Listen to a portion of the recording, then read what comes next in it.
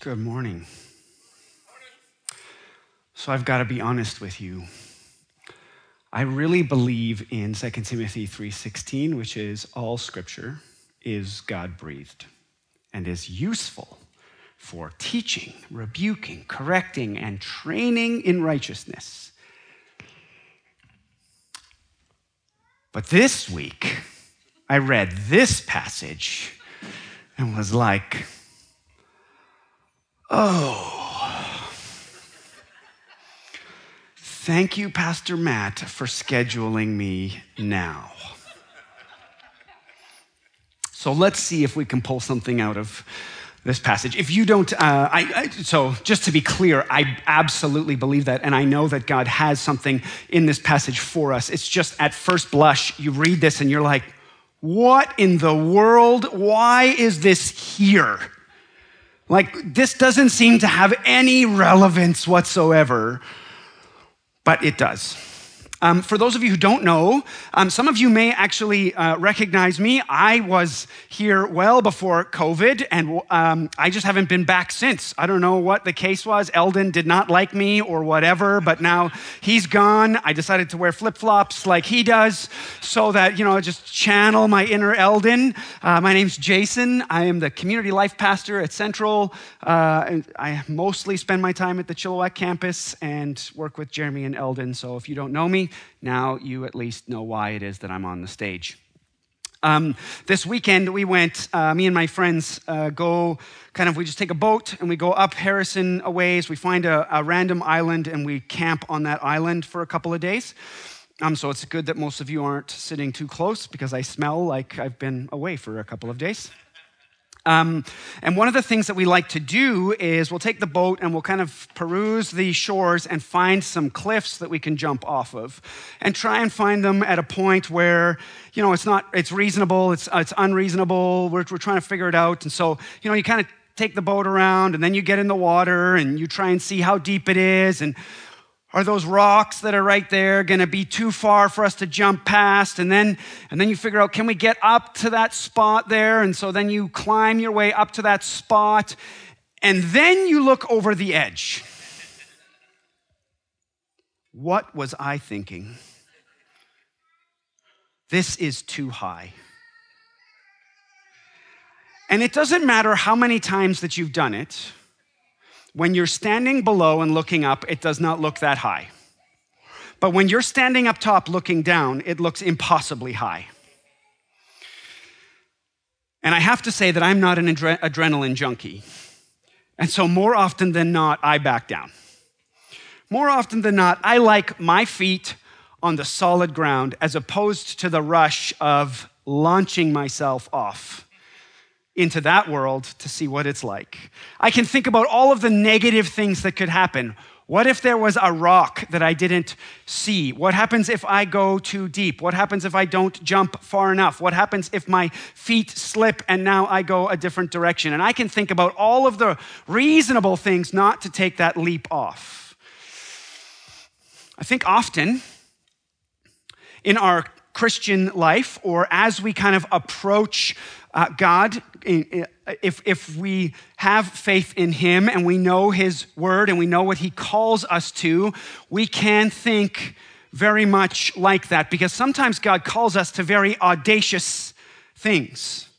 And we stand at the edge of what God calls us to and we look down and we think, that is too far. There is no way I could possibly take that leap. I am going to back away.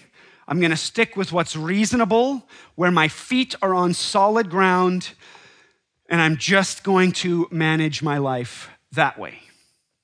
And that can come in so many different forms. Maybe at this point in time, you don't know and you're wrestling with whether or not, God and Jesus and who he says that he is and what he accomplished. Maybe you're wrestling through that and you're thinking, man, that is a leap too far.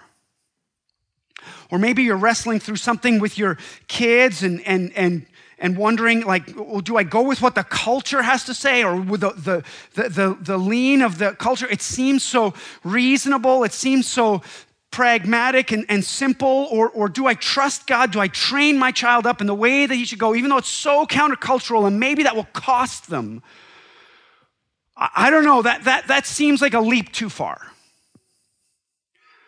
Or maybe you're looking at what God's calling you to in your business or in your relationships. You're thinking, man, I don't know if I can take God's call to rest seriously. Maybe that's a leap too far.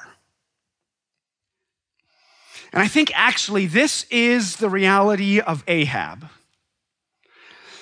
is that he is looking at his circumstances and he is seeing a leap too far. Right, so now let's turn our attention to this impossible passage and kind of parse it out a little bit. I think we're going to see kind of three things. One is Ahab is a political pragmatist.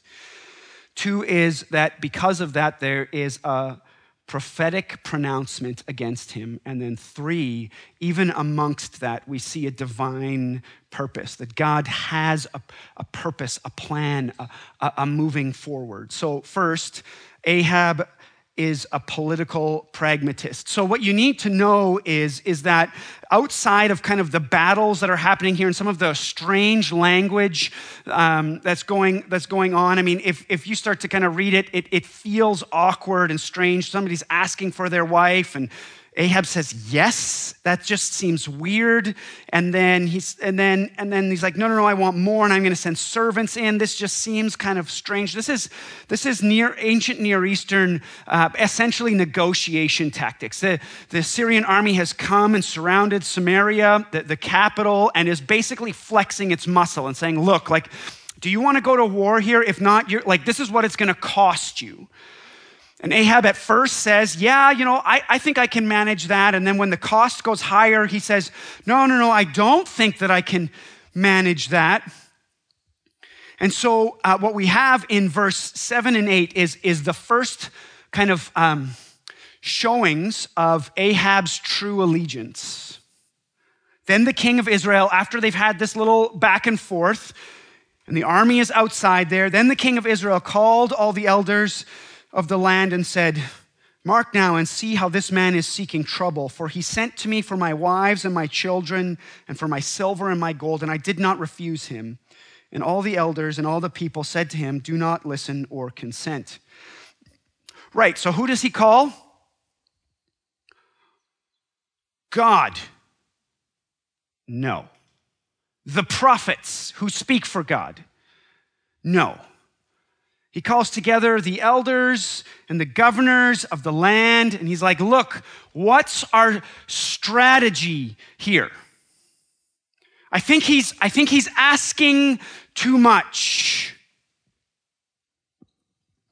So instead of turning to the prophets, instead of turning to God, what Ahab does is he starts to show his cards. He starts to show that he thinks he's got a bead on what is going to happen next. He knows that the discernment and the wisdom of these people, these generals, these people who run his economy, who kind of do what he would like them to do, they'll have the answers instead of God himself.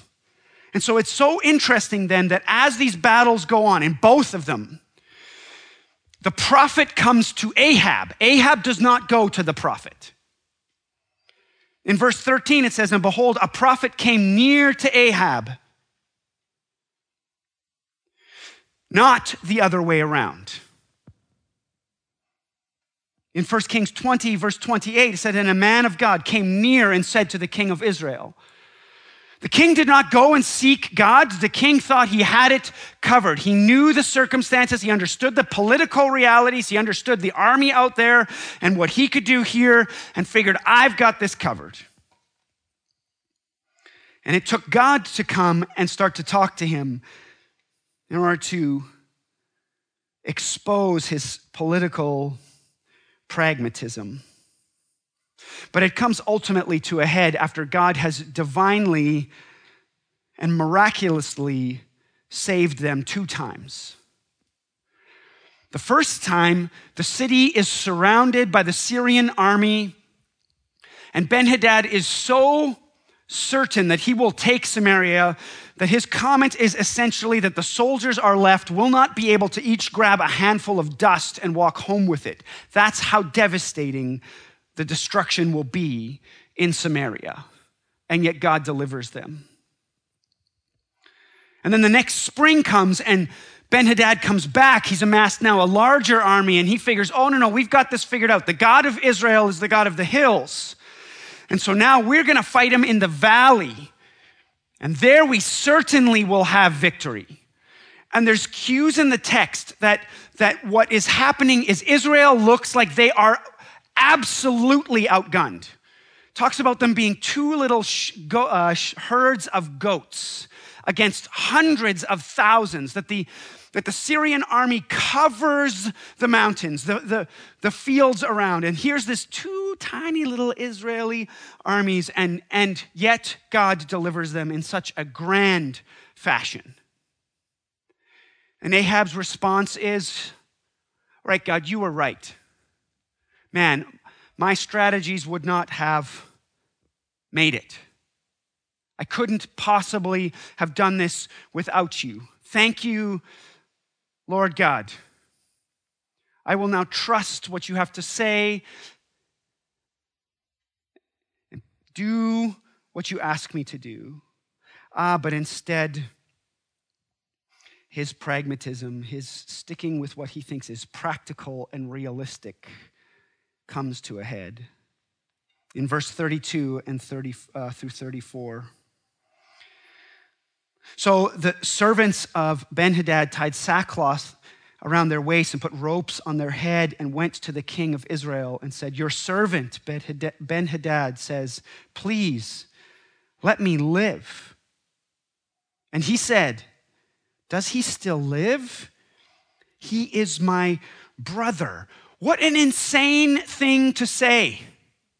This man tried to wipe you off the face of the planet. He wanted your wives and your children and all of your silver and gold. And when that wasn't enough, he wanted more. And then he came back again to destroy you. And your response is, he's my brother. He's my brother. Now the men were watching for a sign. Oh, this is actually good. Because Ahab seems to think that there's some value in Ben-Hadad. That's what his servants see. Oh, good. And they quickly took it up from him and said, yes, your brother Ben-Hadad. Then he said, go and bring him. Then Ben-Hadad came out to him and he caused him to come up into his chariot. Let me treat you like an equal, my enemy. Wanted to take everything from me. And Ben-Hadad said to him, the cities that my father took from your father, I will restore. We start to see it. Economic benefit. My kingdom will expand. And you may establish bazaars for yourself in Damascus. Now I have a hold in Syria. That will do me good later on. As my father did in Samaria. And Ahab said, I will let you go on these terms. So he made a covenant with him and let him go. See, we discover later on that what God had called Ahab to do through the prophet was to devote the Syrian army to destruction, to so show the sovereignty and power of God that not one person would live. But instead, Ahab is faced with the reality of, do I kill this man and obey God, or do I let him live and have economic power in Damascus? Because what I know is that north of Syria, Assyria, which is really confusing, Assyria is amassing their army, and they're starting to actually take off trade routes from these northern kingdoms, and they're going to want to push south. And so when that comes, which does happen in 3 years, I'm going to need an ally. So if I show this man mercy, if I dismiss God's call, and I show this man mercy, he's going to give me back power. He's going to give me influence in his area. And so when Assyria does come, guess what? Now I have an ally, and I can go with him to battle against Assyria, and that will be good for me. So why would I listen to God? That is a bridge too far. I stand on the edge and I think, no way can I jump from here, because I can see the value of having that man in power over there, having total control over him.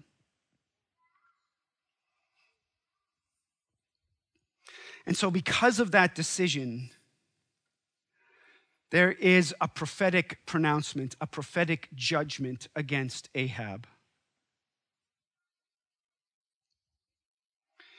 Look, there's this strange story where a son of the prophets, which is kind of a group of prophets, goes to one of his brothers and says, hey, I need you to strike me. And he doesn't. And because he doesn't, he gets eaten by a lion. And we might do a double take on that and be like, I'm sorry, what just happened there? Like, really?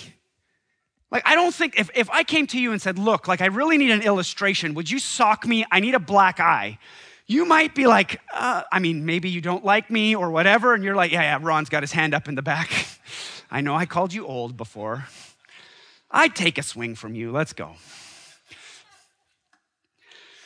But if I said, hey, look, if you don't do it, you're gonna go outside and there's gonna be a lion outside and he's gonna eat you, what would you think?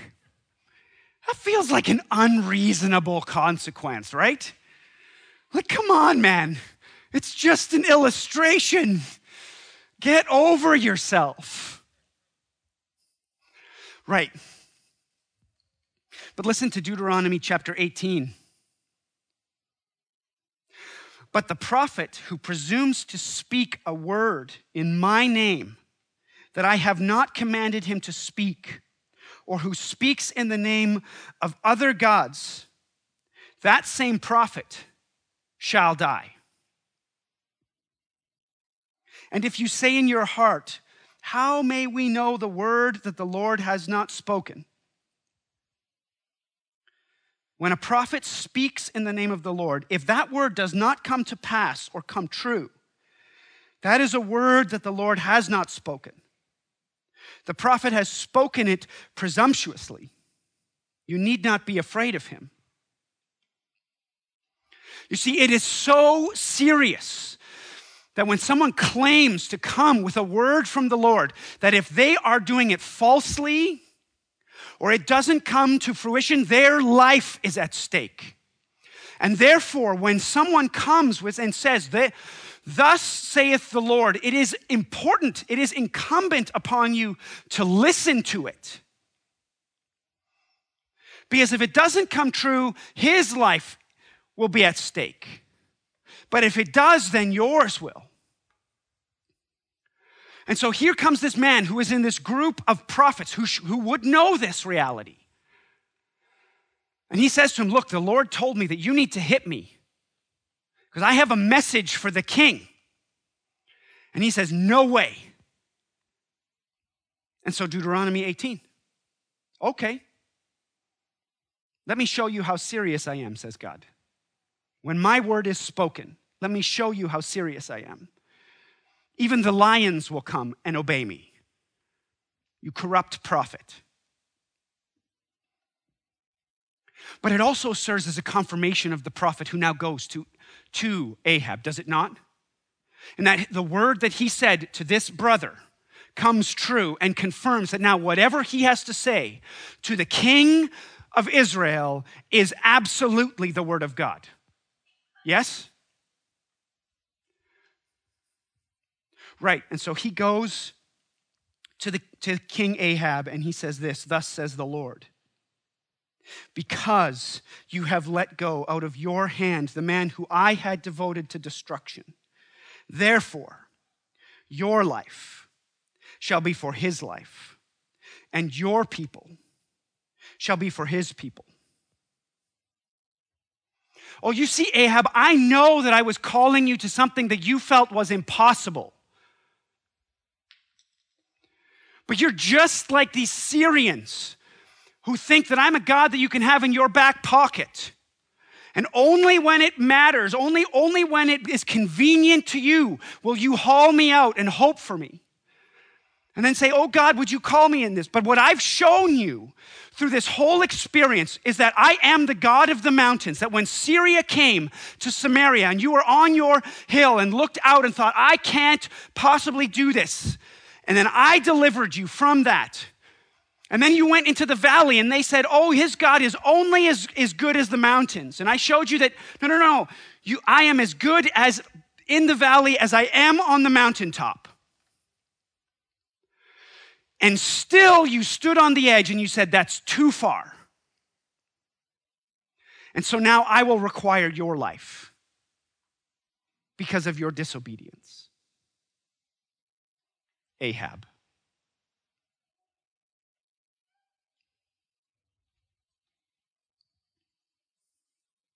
Right.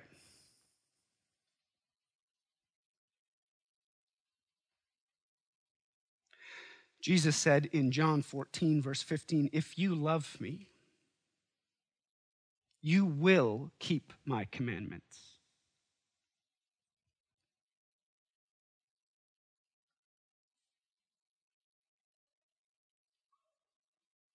Or in James chapter 2, verse 26, for as the body apart from the spirit is dead, so faith, so saying, I believe, apart from works, is dead.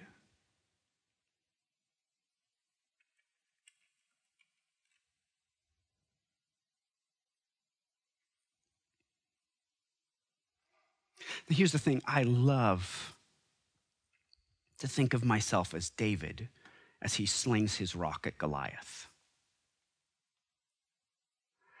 But I really don't like to think of myself as David with Bathsheba. And I dream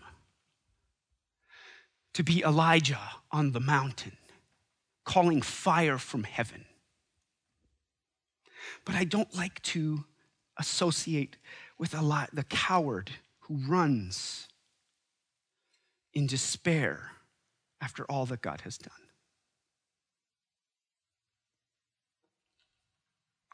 And if I'm really honest, man, more often than not, I am Ahab.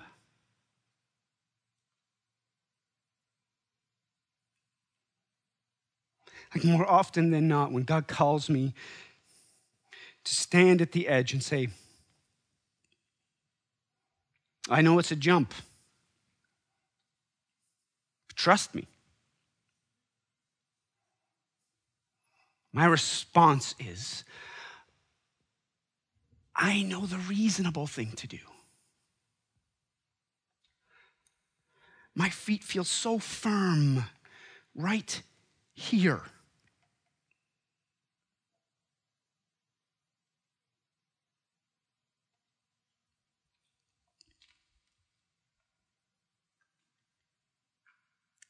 If you love me, you will keep my commandments. So I wonder what that thing is in your heart, where you stand on the edge and say, God, I don't know that I can trust you with this. I know that you've called me to it, but I don't know if I can trust you in it.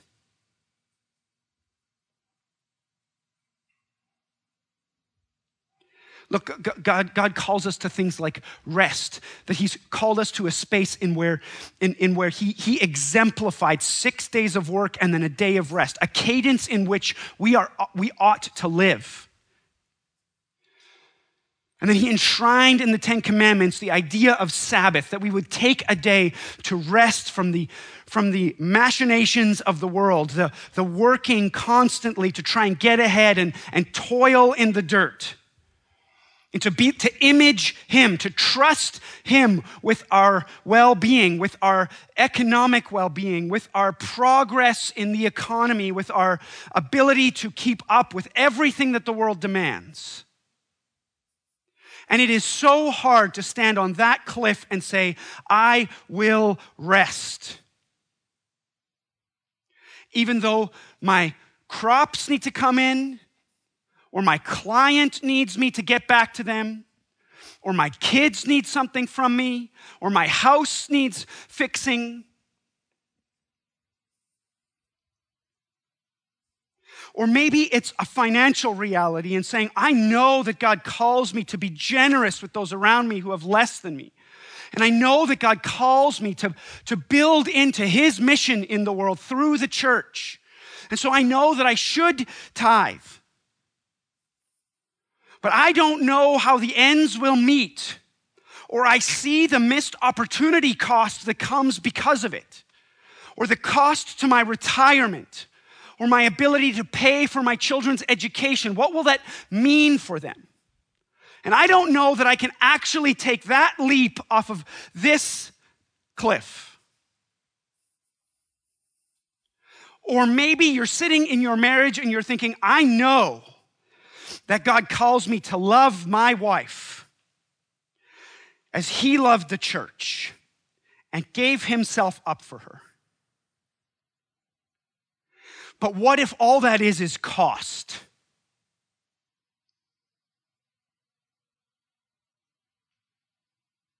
What if all that is cost?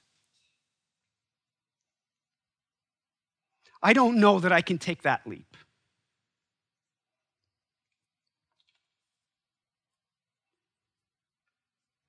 Right. And Jesus says that if you love me, if you understand who I am and what I've accomplished, if you truly in your heart, your eyes have been opened to the beauty of what it is that I've done, then what will come out of that is an overflow of obedience towards doing what I have commanded you. Not because it earns you something, but because you're like, you know what? If you call me to jump, I know that I am sure that I am safe. I know it.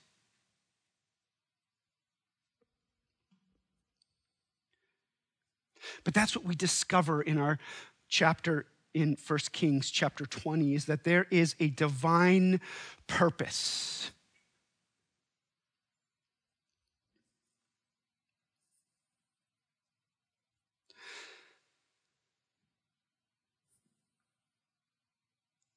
Look, God has one goal with Ahab.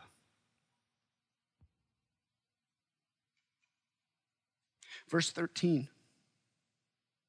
And behold, a prophet came near to Ahab, king of Israel, and said, thus says the Lord, have you seen all this great multitude? Behold, I will give it into your hand this day. And you, Ahab, shall know that I am the Lord. My goal, you know me. Verse 28, and a man of God came near and said to the king of Israel, thus says the Lord, because the Syrians have said, the Lord is the God of the hills, but he is not a God of the valleys. Therefore, I will give this great multitude into your hand. Why? So that the Syrians would know that I'm God? No, Ahab, so that you would.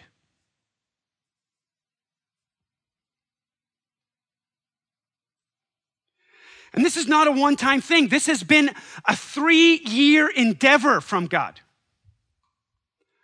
From the beginning, Elijah talks to Ahab and says, look, rain is not going to come on the land for 3.5 years. And you're like, wow, that is a significant hardship. And the point is that Ahab would recognize that going after other gods and going after his own way and understanding his own wisdom is not the way it ought to be. But that God controls, that he would open his eyes and see that Yahweh, that the God of Israel is the God who controls all. So for 3.5 years, he is patient with this man. And then he doesn't stop there. He says, okay, you don't get that? Fine, I'll send Elijah back and I'm going to show you that I am God.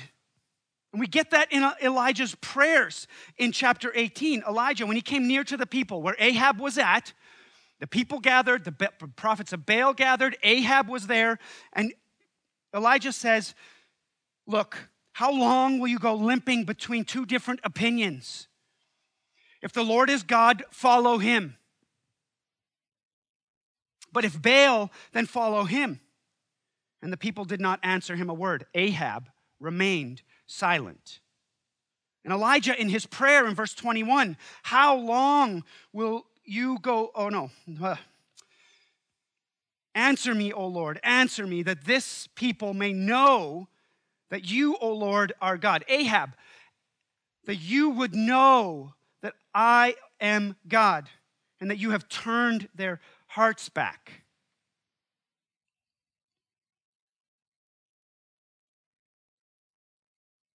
God's purpose is that Ahab would know him.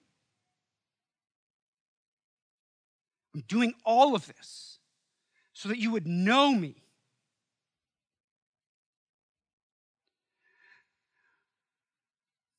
But Ahab is not just an average dude.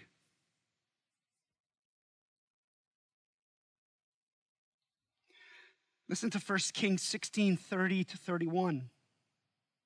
And Ahab, the son of Omri, did evil in the sight of the Lord, more than all who were before him. And as if it had been a light thing for him to walk in the sins of Jeroboam, the son of Nebat. Now, if you know Israel's history, you know that Jeroboam is the one that breaks Israel into two. And because he doesn't want to lose his kingdom, he sets up two calves for Israel to worship. And he sets up a whole other set of worship. And he totally disowns the God of Israel and all of his faithfulness throughout all of history. And he sets up it's all this other worship. And scripture says that Ahab walked in Jeroboam's way as if it was a light thing. He's like, it's no big deal. This dude is evil.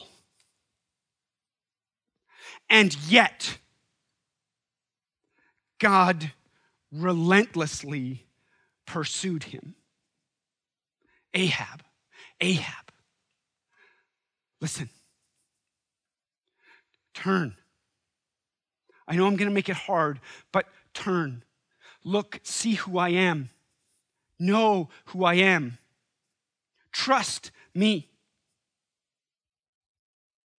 Okay, fine. Let me show you a sign. I will rain fire from heaven. Trust me. Know who I am. Know that I'm the God of the hills and I'm the God of the valleys. Know that no matter what enemy stands in front of you, that even though it seems impossible and though that cliff looks too hard to jump off of, know who I am. Because the cost is incredible. And Ahab does not get the merciful pursuit of this gracious God. And it costs him his life. The prophet says, now Ben-Hadad's life, the one who I had devoted to destruction, now that will be you, Ahab. See, this is not just a political game. This has real cost.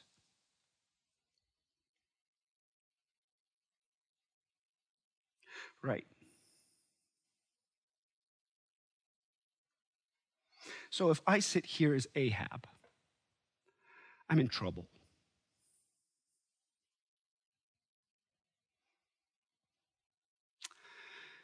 And yet, we have a God who did not leave us in that state.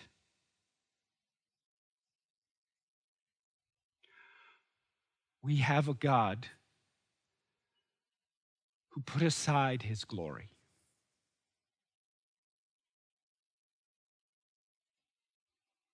And came to be among us so that we could know him. And he showed us how we ought to live. He provided an example of what it looks like to follow the commands of God, to love God and know God so intimately that even though it cost him his life, he did not question. He followed to the end. And in so doing, he gave us a way to know this God. That while we sat like Ahab, with our hearts twisted on ourselves, so planted to the practical realities of our world and thinking about how it will affect me and the outcomes for myself. No. While we were still sinners, Christ died for us.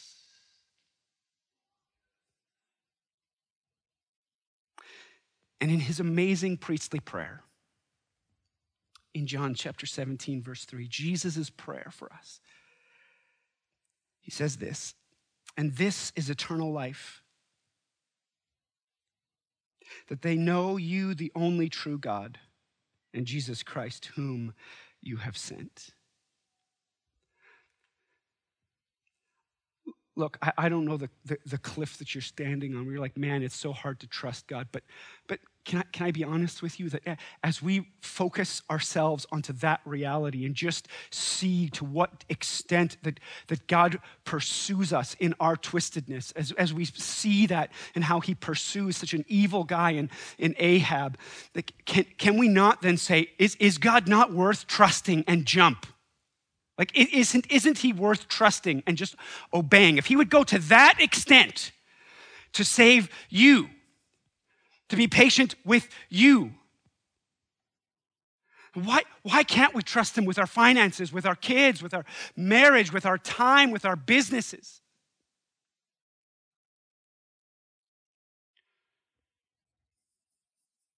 Right? This is a story of conflicting priorities. My question is, will you jump? I know that God's got you. Let's pray.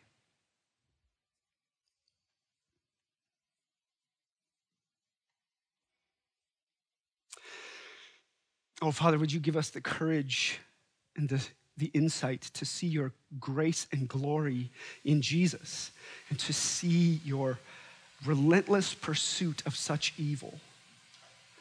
And God, would that grant us courage to follow you in obedience in things that are difficult, things that are challenging.